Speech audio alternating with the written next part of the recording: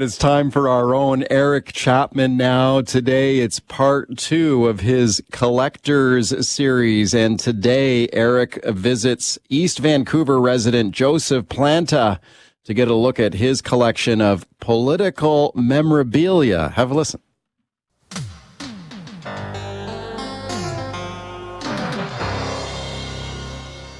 Good evening. I've been covering election campaigns in British Columbia since 1949. And if ever I saw pie in the sky, I saw it today. There is absolutely, positively no shortage when it comes to historical moments in political history, good or bad. In an age of both knowledge and ignorance, the greater our knowledge increases, the greater our ignorance unfolds. People have got to know whether or not their president's a crook. Well, I'm not a crook. I've earned everything I've got. From the British Columbia Television Pavilion at Expo, the News Hour Final. Well, I wasn't trying to do that. I really thought the announcement I made was logical and one that I could make positively. In my view, there's only one appropriate course of action. I am prepared to resign now to ensure an orderly transition as quickly as possible. Other than stories we see in the news or the newspaper or online, what can be gathered to remember these moments and people? How about buttons? Like so many buttons, like the amount of buttons that Joseph Planta has is absolutely incredible. Joe's an East Van resident and he's been interviewing people for the commentary for 19 years. He's talked to a ton of people in the literary world, and during that time, he's collected a few things. Books, DVDs, and buttons. Again, I have to reiterate, this man has so many buttons. The hottest button's a button. Floor to ceiling buttons on his walls, dotted with historic moments in political history from around the world and BC. It's absolutely amazing. And one thing I noticed is that political parties, NDP or not, like to use the color orange. And like most collectors in this series, it all started with his first love. The books were the first thing that started when I started having my own money. It was books, and then so I won the Law 12 prize, and so they gave us a gift card or gift certificate at the time to Chapters. So rather than buy one book, I loaded up on 4 or 5. And that was it. Yeah, I never had books growing up. So, did you have TV or anything growing up? Yeah, okay, yeah. But I wanted my own books. Usually the same book I'd be taking out of the library all the time. Really? And so I thought... Well, which book? Well... yeah, please. Funny thing. So these are these odd-shaped books. These were published, I guess, Exploring Vancouver. So that's cool. This was 1974. 74 was the first version. By Harold Kellman. And, see, they're odd-shaped, aren't they? They are. They're like a half book size width, yeah. They're a walking guide, I guess, to old buildings in Vancouver. Okay. So I signed that thing out of the Charles Dickens School Elementary Library.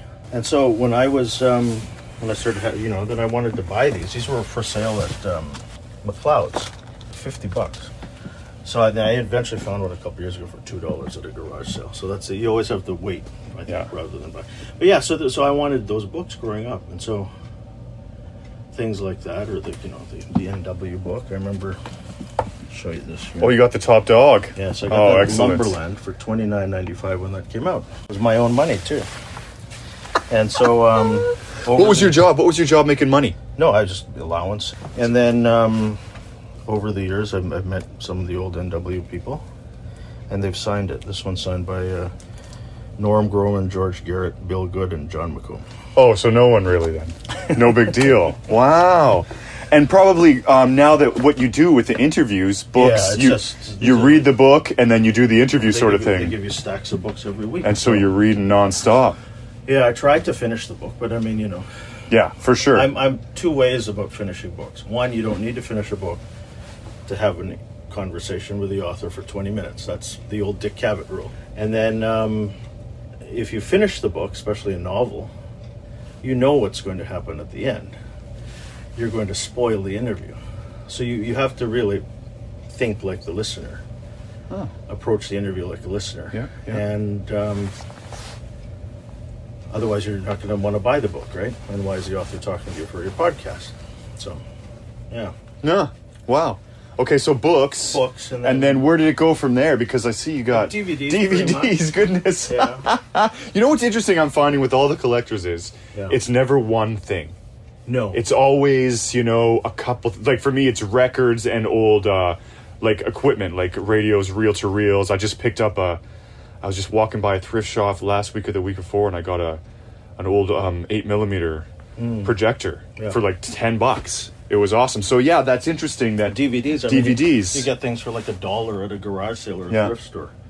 And, I have 18 different streaming accounts. But there's movies that I have that you can't find on Netflix or Prime. So, and then, or if they are there, they're briefly, and then by the time you're ready to watch it, it's gone. So right. It's better to have a DVD. I used to collect autographs. I would write celebrities, like Bob Hope, for example. Stop. And then I'd say, hey, I'm a fan. Can you sign a photo and send it to me? And so I would get autographs. Wow. There's more down the hall. Okay. But yeah, and then recent years, busts have been a thing. Okay, yeah, you said recently that it was like in the last 5 6 years. years, maybe. How come? What made the bus come? Because it is, honestly, it's niche. Yeah. I mean, it's art. But here, it just looks like a very cluttered Mount Rushmore. I mean, it's...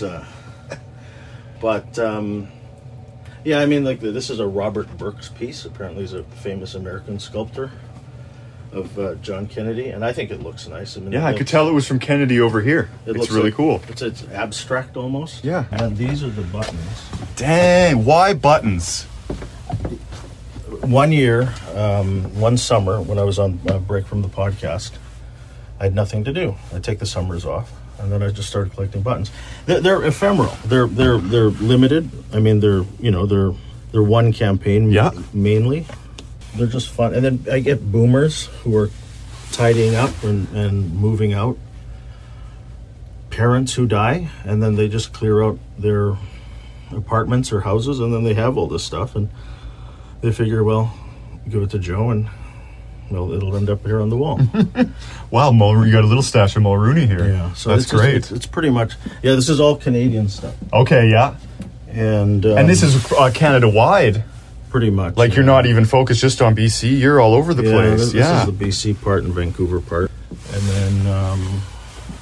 Ooh, Jean Chrétien's signature. Oh, wow. Yeah, you got so all that kinds. was the autograph collection. That's cool. The autograph phase, I guess.